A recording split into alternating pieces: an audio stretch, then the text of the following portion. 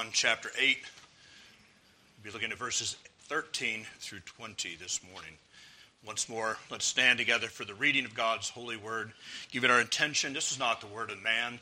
This is the enduring, timeless, infallible word of the living God.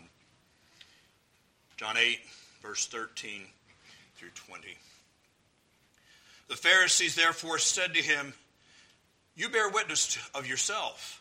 Your witness is not true." Jesus answered and said to them, "Even if I bear witness of myself, my witness is true. For I know where I came from and where I am going. But you do not know where I come from and where I am going. You judge according to the flesh.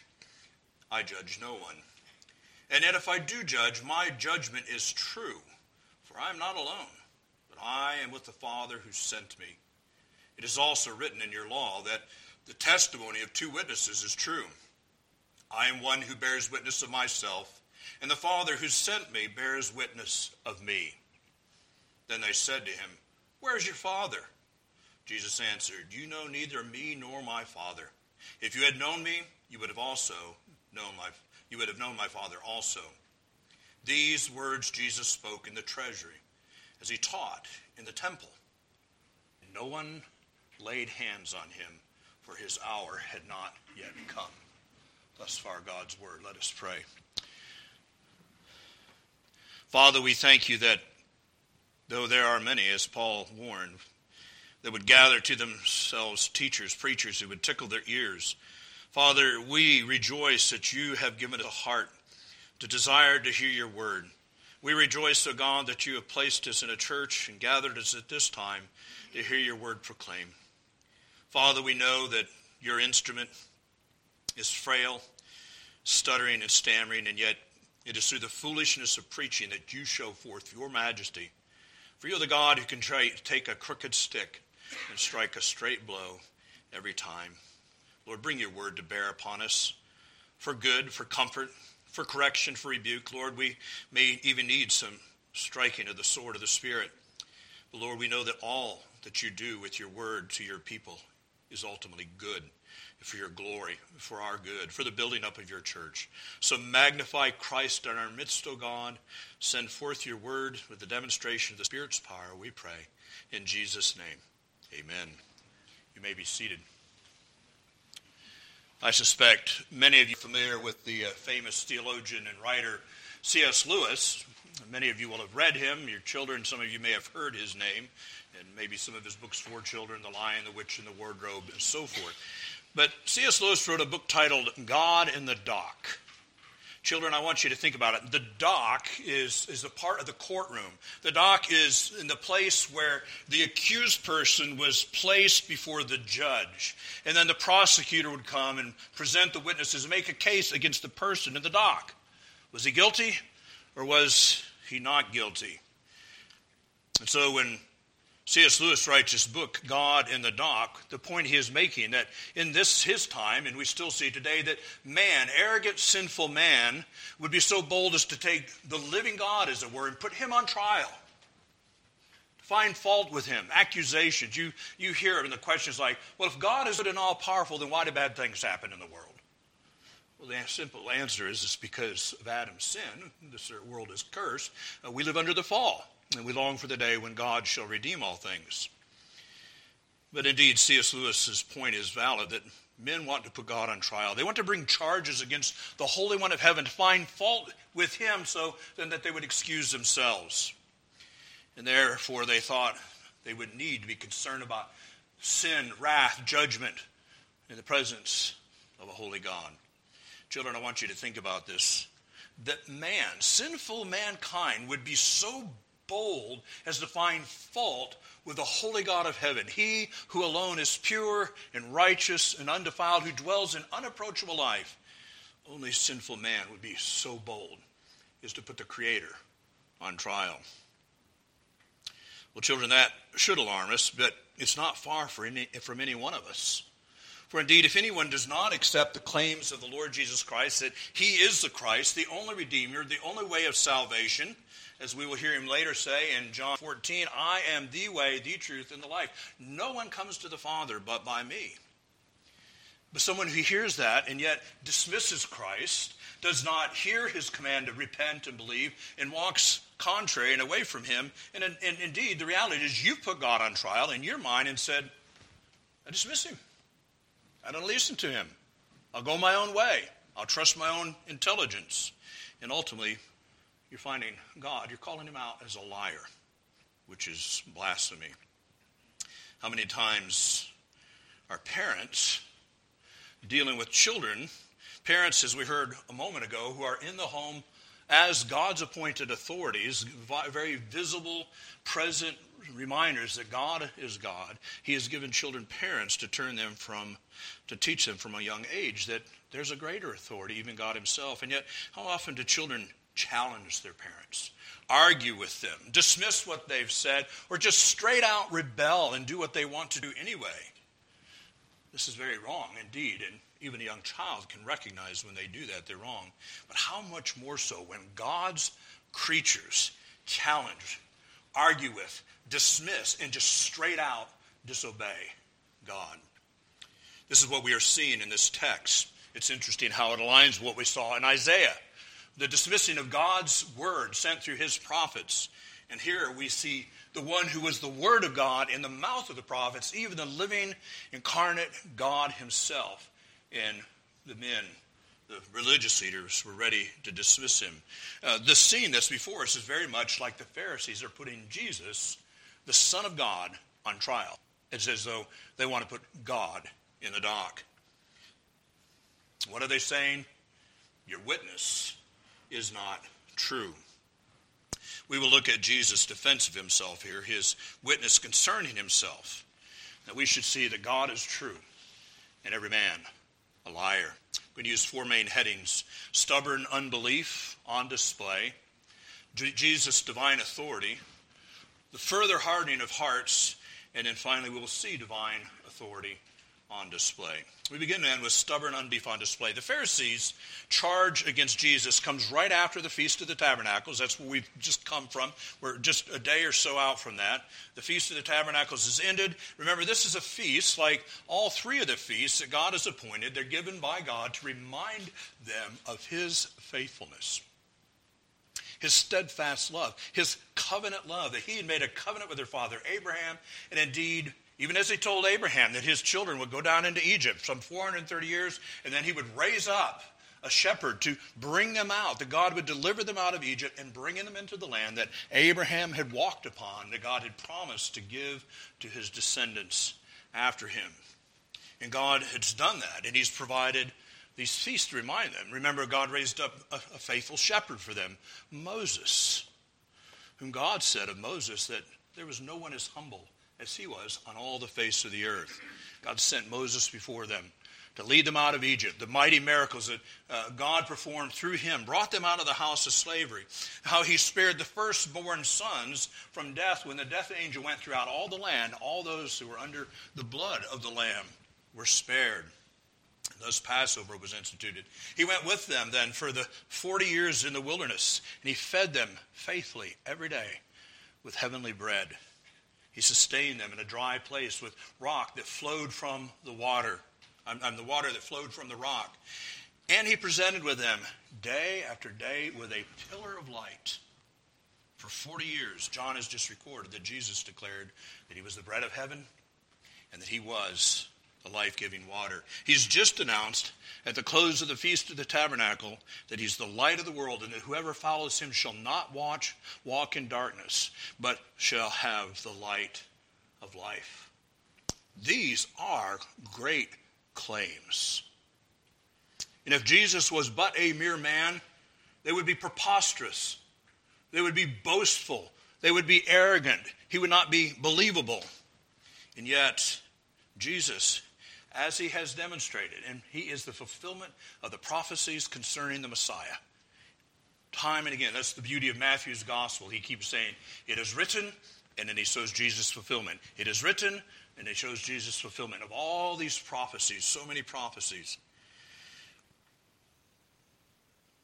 The Pharisees were the custodians of the Word of God. They were the leaders of Israel, and yet they are set in stubborn unbelief. The hardness of their hearts is clearly displayed here. When they make a charge against Jesus, verse 13, the Pharisees therefore said to him, "You bear witness of yourself. Your witness is not true." We've already seen this many times, the objections of these men. They've seen the mighty miracles, the signs of the waters. They've heard the signs and the wonders. They've heard the authoritative preaching, and yet they always object. They always find some fault. They want something more, another sign. We heard that even after the feeding of the 5,000 with the bread. They wanted another sign. What we need to understand is unbelief never runs out of objections. Unbelief never runs out of objections. The charge that the Pharisees are making comes from them wrongly applying what God said through Moses in Deuteronomy 19:15. By the mouth of 2 or 3 witnesses, the matter shall be established. This requirement, the context that is given in when there was a matter of sin or iniquity, somebody accused of some sin or iniquity, often then resulting in capital punishment, which means they were to be stoned. Their very life would be the penalty for their crime. And God said that it required 2 or 3 witnesses. No one could be put to death with less than that. But Jesus is not on trial for any crime. This is not a hearing like what we saw Jesus subjected to back in John 5. If these religious leaders were really seeking to be faithful to the Scripture, they would have applied the standards that God gave to them to test a prophet. Is this a faithful prophet? Does what he say come true? That would be the standard. By that standard, Jesus has clearly demonstrated that he is sent from God. The signs and the wonders that he performs attest that he is a sign, that he is sent from God. Even as Elijah and Elisha perform miracles, that the people of God would know this is God's prophet. He has sent this one, and what he says should be heard. Remember, I'll remind you that the sermon we heard from John 5:31 through 47, we saw there was a fourfold witness to Jesus being the Christ. John the Baptist, Jesus' mighty works, the Word of God the Father, and the Scriptures all bear witness that Jesus is the Christ, the Son of the living God, and that so believing this, you might have life in his name. He is the prophet promised and foretold through Moses. Now, Jesus has pointed out that their real problem that was with the Pharisees in verse 15. He says, "You judge according to the flesh." That's their real problem. Their standard is judging according to the flesh. He says, "I charge no one," implied according to the flesh. You judge according to the flesh. I don't judge anyone according to the flesh. Jesus has much more intimate knowledge. Remember back in chapter 2, we were told that many believed in him, but Jesus did not entrust himself to them because he knew what was in the heart of man. Jesus doesn't judge from externals. They're judging according to the flesh. They're judging based on what they see. Because they are sealed in unbelief and have hardened hearts, that's all they have to judge with. They can only judge with what they see through their eyes, hear with their ears, but even that which comes into them is affected by sin. We could say the filter within them is sin. Everything is distorted and twisted because of sin, so that it cannot render true and faithful judgments consistently. Jesus has rightly declared that he was and indeed is the light of the world. But all they saw was a man that they knew to be the son of Joseph. That's what they could see. They judged according to the flesh. That's what they understood. Here again we see strong evidence of the humiliation of the Son of God as he came into the world. This one that is engaging with him is none other than the Son of God, eternal with the Father, with the same substance with the Father, part of the Trinity, pure God of God, light of light, no flaw, no fault in him, and yet he was willing to take on our humanity and come into the world, to be born of a woman, to be born under the law, to keep the law. In his humanity hid his deity. These men, they can only judge with their eyes. They are blinded to the reality that this is the Son of God. His glory is hidden, as we might say, by the veil of his humanity. What a humiliation that God walked amongst men, and all they beheld was the man from Nazareth, son of Joseph and Mary, are not his brothers and sisters with us? That's all that unbelief allowed them to see. What a glorious reality that God has come in the flesh into the world to save sinners. But it was necessary in order for Jesus to save us that he would suffer, as our confessions rightly point out, these steps of humiliation, coming from heaven, born of a woman, born under the law, walking amongst men, being reviled, spat upon, ultimately beaten, smitten, a crown of thorns placed upon his head, be struck, to be stretched out on a Roman cross after having been falsely accused, and to be crucified. But there, hanging before heaven and earth, upon him the sins of all those whom the Father had given to him, and there enduring the wrath of God for his people. It was necessary to be humiliated in this way. But remember Philippians 2, where Paul says that he was rose again. And then, Paul says, therefore God has highly exalted him. Why? Because Jesus was willing, as a Son of God, to undergo this humiliation. Therefore God has highly exalted him. And now he has given him a name which is above every name, that every knee should bow and confess that Jesus Christ is Lord. Well, the Pharisees could not see this. Now, this was not a matter of intelligence. These are brilliant men. These are scholars. These are men with great intelligence. That's not the problem. The problem is not in their head. The problem is in their heart. These men have a heart problem. These Pharisees would have been the most educated men in all the realm, and particularly in the matters of the Scriptures. No doubt able to quote whole portions and enjoying very much to sit around and debate and go back and forth over the meaning of this text or that text. But all of this did not help them, for they were enormously proud of their learning. They boasted in what they knew. They had a confidence in what they knew. They also enormously proud of how well they kept these laws that they had created. For they took and laid layer upon layer of man's law on God's law, and then they walked around and strutting and boasting. As Jesus says in the Sermon on the Mount, praying at the street corners, putting their alms in to be seen by men. He said they have their reward. He tells us that we are to do these things in secret, so that our Father who sees in secret would reward us openly. This is the nature of these men, proud and arrogant and blind. And Jesus begins by calling sinners to faith and repentance.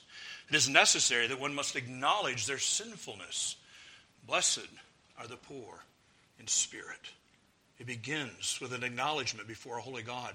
I am spiritually bankrupt. Further, more than that, I am filthy with sin. God have mercy on me. And these men, they don't see it. Oh, the sinners that are around there, the tax collectors and the prostitutes and the lowlife and the rubble of the streets, those were sinners. But these men, they did not see themselves as sinners. They were so proud of their ability to keep the law that they had created. You saw that when we were looking at the passage where these men set the trap for the woman in order to use her to set the trap for Jesus. The arrogance, the audacity, and indeed the display of the hardness of their heart. Hardness of heart and unbelief leads men, women, boys, and girls to reject the light of the world. If you believe you have light, you see no need for the light that Christ is. Harry Ironside was the pastor of Moody Church in the earlier part of the last century, like early 1900s into the mid-1900s. And he recounts an exchange that took place between Sir Isaac Newton and one of his unbelieving friends who saw in that friend the same problem of his heart. This is what Isaac Newton recounts of this exchange that he had with his friend. This goes back into the time, children, before we had lights that you could just flip the switch. When you came into the room, you needed to come and light the candle.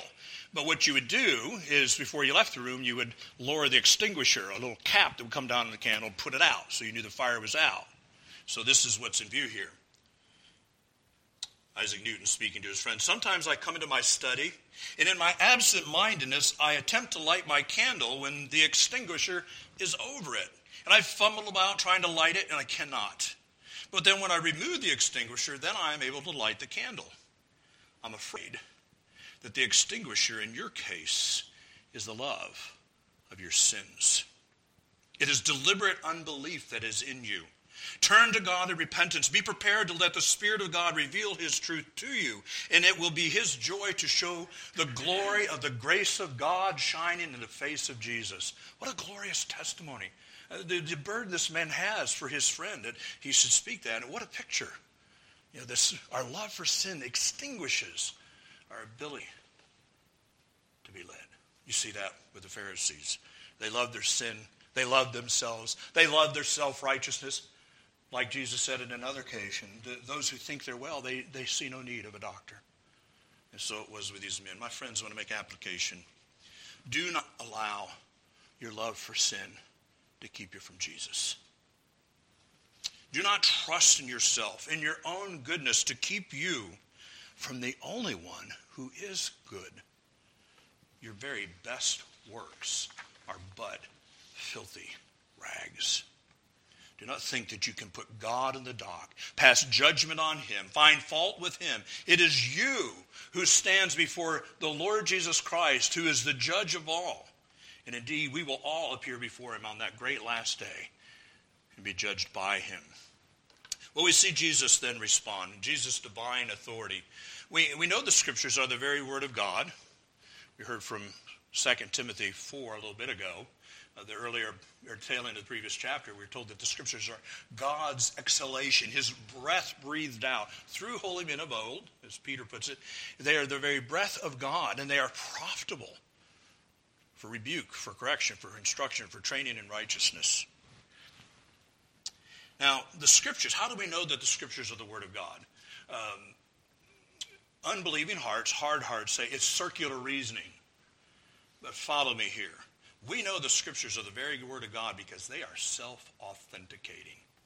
If we look to any source outside of the scriptures to tell us this is the word of God, if we were trusting some other source to say this is the very word of God, that source, that standard, that man, that institution would be greater than the word of God. And indeed, we need outside authorities for many things. But when it comes to the word of God, it is self-authenticating. It bears witness. The Spirit who inspired holy men of old to write the scriptures bears witness that the word of God is God-breathed. And so when unbelievers scoff and mock it, then they have hard hearts. These Pharisees were schooled in the scriptures, and yet it was just like so many words bouncing around in their heads. We must have a new heart, a heart of flesh, to hear the word of God. I marvel, I think of occasions where my wife will be reading a good book and scripture's quoted. And of course, when you come to the quote, it's in quotes, but even as I do when I read, I just keep reading along. And I'll be hearing the words of men, and it's like, oh, that's scripture. Okay, that's man. It's just, there's the word of God is unlike any other thing. We take up the word of God. I've met people who said they were converted by reading often the book of John, because the Spirit opened their hearts, opened their eyes, gave them a new heart, and they realized this is a most remarkable book. It is unlike anything else I've read. Many in glory will testify to that. Self-authenticating that it is the Word of God. There's no other book like it in all of history and in all of the earth. Oh, other false religions have their holy books. When I was in seminary, I think particularly like an Old Testament introduction or survey, we considered some of the other books that are out, the Quran, I can't forget the book that Buddhists and when the Hindus follow it. You read these things and it's just like, it's often just very muddled. I remember that in the same thing when we were talking about textual criticism, we saw some of the texts from the Gospel of Titus or some of these other things that are put forth, other authors. And you read it and you're just like, there's supposed to be the book of Enoch. That was one when I was in Hayside. We had a local guy that to him, that was the Bible. So I wanted to be prepared to answer. So I found the book of Enoch and I read it and I was just like, what a mess. Now, there's true things in it. There's things that whoever the author was that borrowed from scriptures, but it's just not scripture. And if you know scripture, you read something that's not, it's just like something's lacking. It's the internal testimony of the Holy Spirit. Jesus is also self-authenticating. Remember how John opens, in the beginning was the Word, and the Word was God, and the Word was with God. Jesus is the Word. All these words that are in the Scripture, Jesus is that Word. He's the one that moved upon the prophets, whether it was Moses all the way to John with the closing book of Revelation. It's Jesus, the Word, that is in them, inspired them by His Spirit to write faithfully and true. And Jesus, like the Word of God, as He is the Word of God, needs no witness for Himself. He's self-authenticating. Isn't it interesting? The ordinary people that heard Him preach said, He doesn't teach like our teachers. He preaches with authority. They heard something remarkable, something unique about Jesus coming from Him. And so it is, Jesus is the light of the world. It is in His light that we see light. Light does not need anything or anyone to let you know that it's light. Children, I want you to remember what I talked about last week when I was recounting being down in Mammoth Cave and the lights were turned out. We were deep down to the ground and it was so dark. What was it that drove the darkness away? You remember it was when the park ranger struck a match and he held it up, and it was amazing, that one little flame, what it did, you remember. Now, it was very evident to everyone what that was. That was light. Nobody needed to debate it. We didn't need to say, hold on a minute, I'm not sure if that's light, Ranger. Where's your authority to demonstrate, to prove to me, to argue and convince me that that's light? It was self-authenticating. It was light in the darkness. How much more the Lord Jesus Christ? He came into the world that was filled with darkness from sin. He does not need to prove it. He is self-authenticating. And yet there's proofs all abound with the mighty works that He did and the authority of His preaching. And so when Jesus speaks in verse 14, He's contrasting the true character of His testimony with the false character of the Pharisees' claim. Jesus answered and said to them, even if I bear witness of myself, my witness is true. For I know where I came from, and I know where I am going, but you do not know where I come from and where I am going. Jesus points out here that He came from heaven, and He is returning there. He says, I know that. He was very much aware. Jesus is saying, I know myself. I know the facts about myself. I know where I came from. I know where I am going. And when Jesus says, I am the light of the world, it is a faithful testimony because He knows who He is. And His testimony should be fully accepted. This is not the testimony of any mere man. This is the testimony of God Himself. But He said, where on the other hand, to the Pharisees, you don't know where I came from. You don't know where I'm going. You lack the knowledge so that your testimony is of no value. Your testimony is worthless in these matters. You don't even know who I am. Later on, He says, if you'd known who I was, you would have known the Father sent me.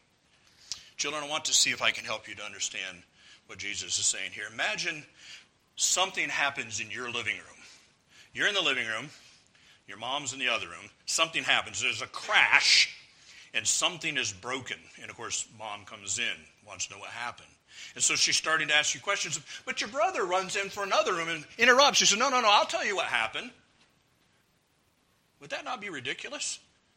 You know, he doesn't know. There's no testimony. There's no value to his testimony. He wasn't there. He didn't see it. So how can he interrupt and say, listen to me. I'll tell you, Mom, what happened. That's sort of like what the Pharisees are saying. They have no idea. And yet they want to challenge Jesus in His testimony. It'd be pretty upsetting if you were the one in the room when the cat knocked over the vase and you're trying to tell your mom that, and your brother's saying, oh, no, that's not what happened. I saw Billy. He bumped it. You see, the Pharisees were just ridiculous in what they were doing. This is sinful men. Jesus knows where He came from. He knows where He's going. Sinful men with hard hearts do not know. They cannot know. They need to have new hearts from above by the work of the Spirit in order to know. So Jesus also points out His intimate union with the Father. Verse 15 and 16. He says, you judge according to the flesh. I judge no one. And yet if I do judge, my judgment is true. For I am not alone, but I am with the Father who sent me. This very naturally comes from the previous point. The Pharisees lacked the necessary knowledge to judge rightly, but that didn't keep them from judging others, did it? That was their standard practice. They're always passing judgment on anything and everybody. They were quick to condemn the sins of other men and excuse their own because they judged according to the flesh. They judged by sight. Therefore, they sought to keep the sixth commandment, and they believed they kept the sixth commandment, you shall not murder. And yet when they were angry with others, that was in the heart, couldn't be seen. Nobody could see it. They excused themselves. But Jesus comes along in the Sermon on the Mount, and he says, if you're angry with your brother without cause, you have broken the sixth commandment. Jesus says that to look on another with lust is to break the seventh commandment. They judged by what could be seen and excused themselves. Jesus says, no, the heart is guilty, and there are many sins that are in the heart. And so he condemned them. Jesus taught that his Father sees in secret and judges accordingly. David celebrates that. He finds comfort in it. Psalm 139. He says, even if I go to the far ends of the earth, if I go into the depths of the sea, no matter where I go, even you are there. You see me, and you keep watch over me. Jesus has this perfect knowledge and can judge perfectly. And so yet he says here, verse 15, see, I judge no one. This is consistent with what we saw in John 3:17. For God sent his Son into the world, not to condemn the world, but that the world through him might be saved. At this time, Jesus is not there as the judge, and yet Jesus is judging. In a sense, he's engaging these men. He's passing judgment on the falseness of what they're doing, but he's come to save. But another aspect is, you judge according to the flesh. I judge no one according to the flesh. Jesus has intimate knowledge as the Son of God. He's full of the Holy Spirit. He sees things far differently. Jesus then goes on to defend his authority as being true. Why? Because Jesus' judgment is never alone. Because he is never alone. Early on in John, you will remember, from like almost the opening pages of John, I told you that what we see Jesus consistently saying, and then we went through John and we looked at various passages. He says, I only do what I see my Father doing. I only say what I hear my Father saying. He's from the outset been sent from the Father. He's one with the Father. He's doing the will of the Father. He obeys the Father in every single thing. He is never apart from the Father. And so therefore his witness is not his alone, but it is also the testimony of his Father. Jesus is never a mere man when he judges. He is the God-man, God incarnate. We are taught here the unity and harmony that is within the three persons of the Trinity. There is never a discord between them. Everything that we see Jesus doing, it is in harmony with the Father and with the Spirit. There's no conflict within them. We could say that Jesus does not act alone. The only thing that Jesus does uniquely as the Son of God is incarnation. Conceived of the woman, the Virgin Mary, born in our flesh, walking amongst men, going to the cross, and in his flesh, dying. That's unique to Jesus. But as the Son of God, he is completely united to the Father, in harmony with the Father, one with the Father. There's no conflict with the Father and the Holy Spirit. They are in absolute harmony about everything. So when Jesus speaks, it is a testimony of God as well as of the Son and the Holy Spirit. And so it was at Jesus' baptism, the Father said, this is my beloved Son, in whom I am well pleased. Now, if Jesus' judgments were not faithful, if they were unrighteous or false, or if he was a liar or a deceiver, the Father would have never made such a pronouncement. But Jesus is never any of those things. And so the Father can testify, this is my beloved Son, in whom I am well pleased. And the ultimate testimony of the Father is when Jesus is raised from the dead.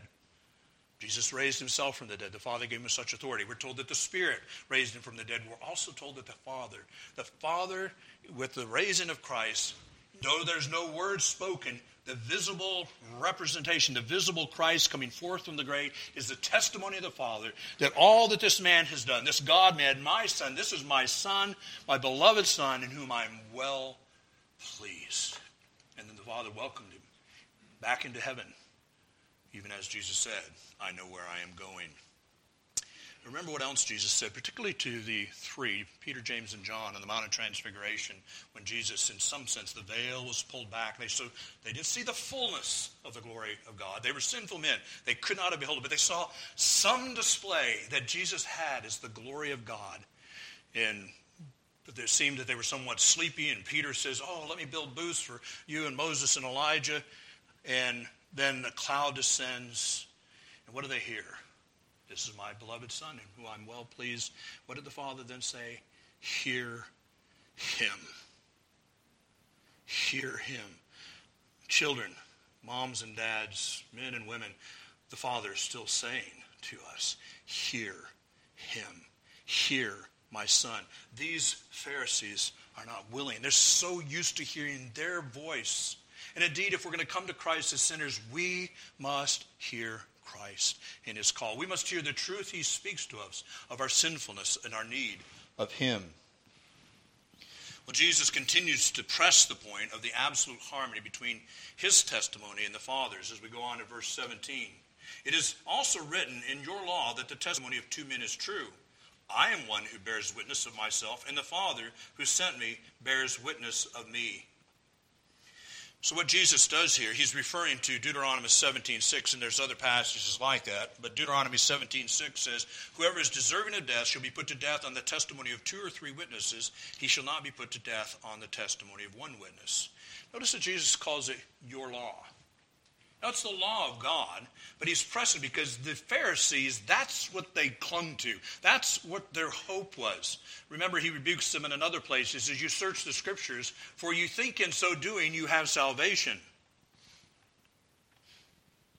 They loved the law. They loved to debate the law. They loved to make it known to men how much they knew of the law. And so he says, you call it your law. Because they claim to respect it and follow it. And so he sets out before them that the testimony of 2 is sufficient for the putting to death of a guilty one.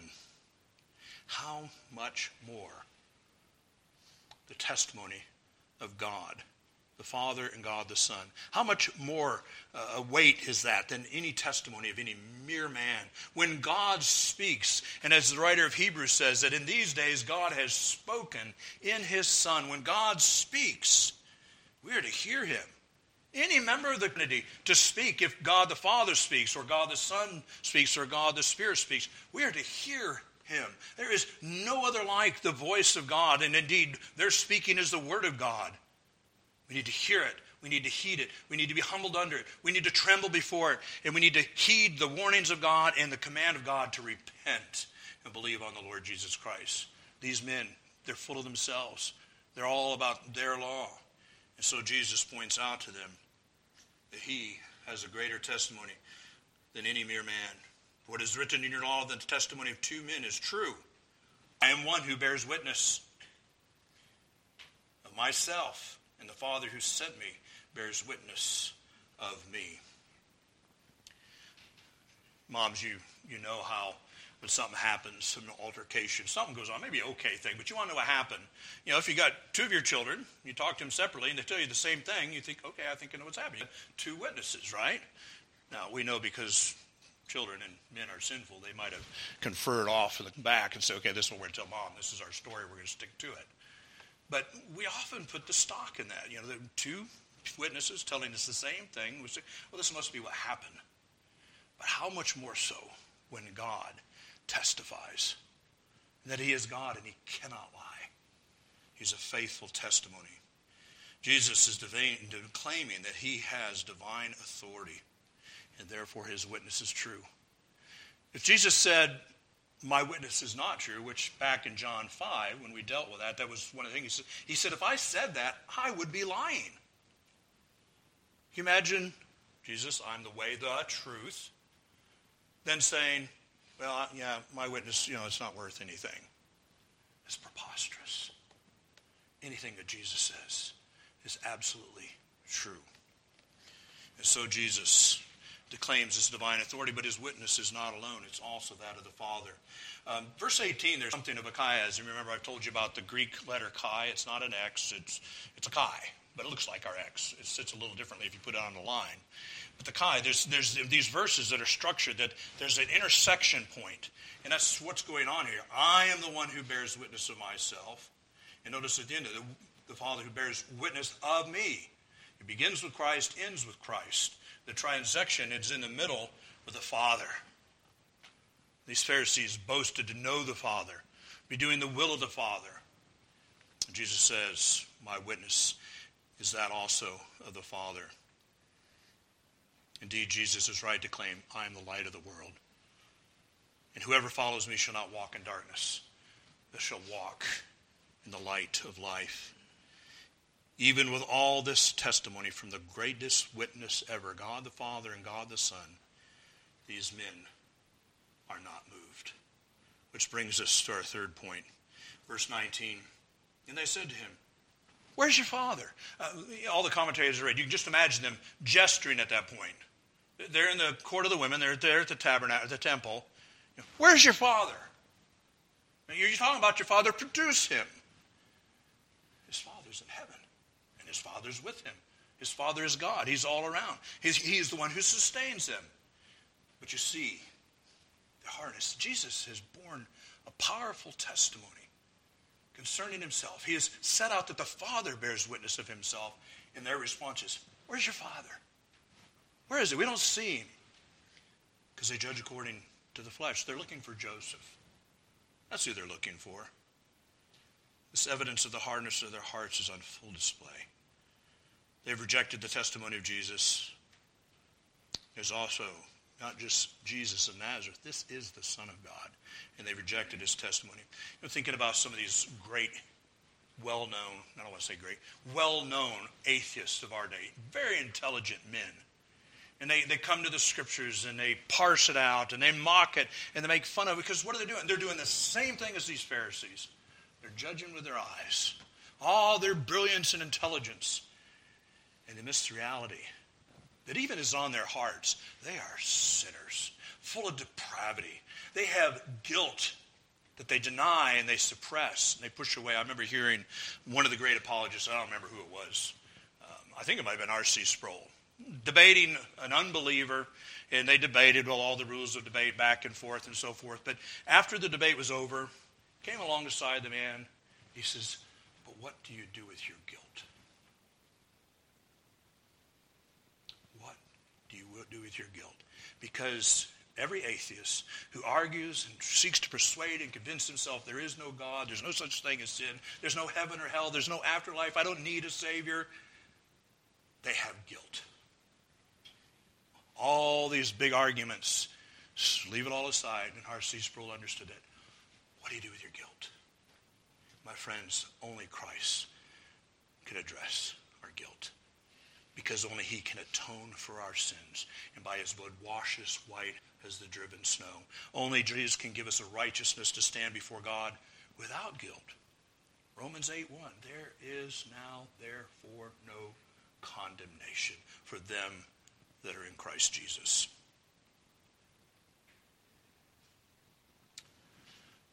All the prophecies concerning the Messiah are fulfilled in Jesus. These mighty works that Jesus did demonstrated that he was no mere man, but God, the Word, come in human flesh. The Father has authenticated that this is beloved Son. And yet in the hardness of their hearts they say, where's your Father? They need new hearts. Well, the last thing we see here is divine authority on display. One final thing before we close. Jesus has made great claims. In the last few chapters, we heard him say, I am the bread of life. I'm the living water. I am the light of the world.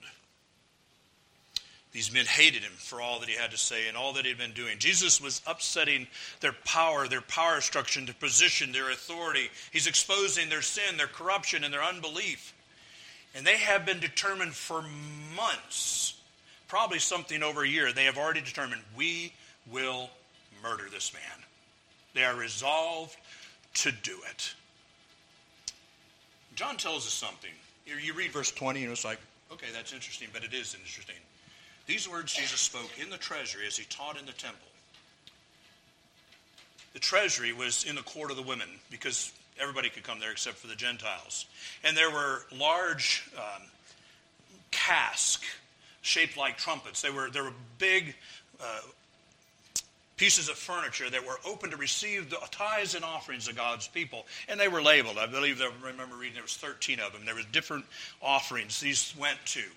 And so the people could come and put them in there. And thus, this is why it was also often called the treasury, because these places to receive offerings were present in that place. This is in the court of the women. But if you know the temple layout, what is right near at hand is where the Sanhedrin meet. You remember, children, what the Sanhedrin is? This is the ruling body. Some of the Pharisees, some of the Sadducees, the elders of the people. This is the ruling body for Israel. Yes, they're under Rome. Rome allows it, recognizes it. The Sanhedrin has powerful authority. The guards that are sent out by the Sanhedrin. Jesus was right there. And the place where the Sanhedrin met to make judgments was near at hand. These people hated him. These religious leaders, they wanted to seize him. They wanted to put him to the death. Do you see the divine authority on display? No one laid hands on him. Why? Because his hour had not come. This is right on the heels of the Feast of the Tabernacles. Jesus is going to die at the time of the Passover because the Passover lamb points to Jesus. And that is exactly when he shall die. And we'll see as we move on to John, the Pharisees and the leaders, they're all like, oh, we can't do that. It's the time of the feast, the people will be upset. He's going to die at the time of the feast because God had said that he would, even when he sent the death angel through the land of Egypt. And the blood of the lamb preserved the people, pointing to the one who would come. And Jesus dies at that. Jesus is in the upper room eating the last legitimate Passover meal. No room for Seder meals, remember that. Last legitimate Passover meal. And there he institutes the meal of the new covenant, the Lord's table. Because it all culminates. And it goes out. He is crucified. But that's his hour. As I've told you, John refers to his hour. That point has not come. This is still some months away. We see divine authority. God governs all his creatures, all their actions. How are they restrained? Why did they not seize him? We're not told. We're just told they didn't do it because his hour had not yet come. God is God. God is in control. We'll see even when we come to the final week, the events that take place, that Jesus, as the Son of God, is making arrangements so it all happens exactly as the Father has foretold. I'm going to close with a pastor's cry to the unconverted. That day that Jesus spoke, his message fell on deaf ears. Blind eyes couldn't see the mighty works that God had done. Deaf ears stopped up against the glorious truth who he is. And like all sinners without Christ, they had hearts of stone. That's not different today. Without Christ, you have a heart of stone. And my precious little lambs, children of the covenant, come to Christ. All you need is cry out, God, have mercy on me. God, give me a heart of flesh. Give me faith and repentance to believe on the Lord Jesus Christ. If God is showing your sin, he's also showing you the Savior. Look to Christ. Whatever your age may be, look to Christ. Do not trust in yourself. Come to Christ. Do not be like these boastful, arrogant Pharisees. Indeed, if you resist Christ, you are just like the boastful, arrogant Pharisees. Come as a little child to Christ and say, God, have mercy on me, a sinner. Amen. Let us pray. Lord God, indeed, have mercy on us as sinners. We rejoice, O God, that you have had mercy. You did send your Son. He was crucified, dead, buried, and raised again and ascended to your right hand, ruling and reigning. And we see his rule of majesty, that he blesses the preaching of his word through stammering, stuttering, sinful lips of men, and yet showing forth his glory. Lord, bless your word. Call unto yourself all our covenant children, Lord. Bring them into the kingdom, and any others who are without Christ, we pray in Jesus' name. Amen.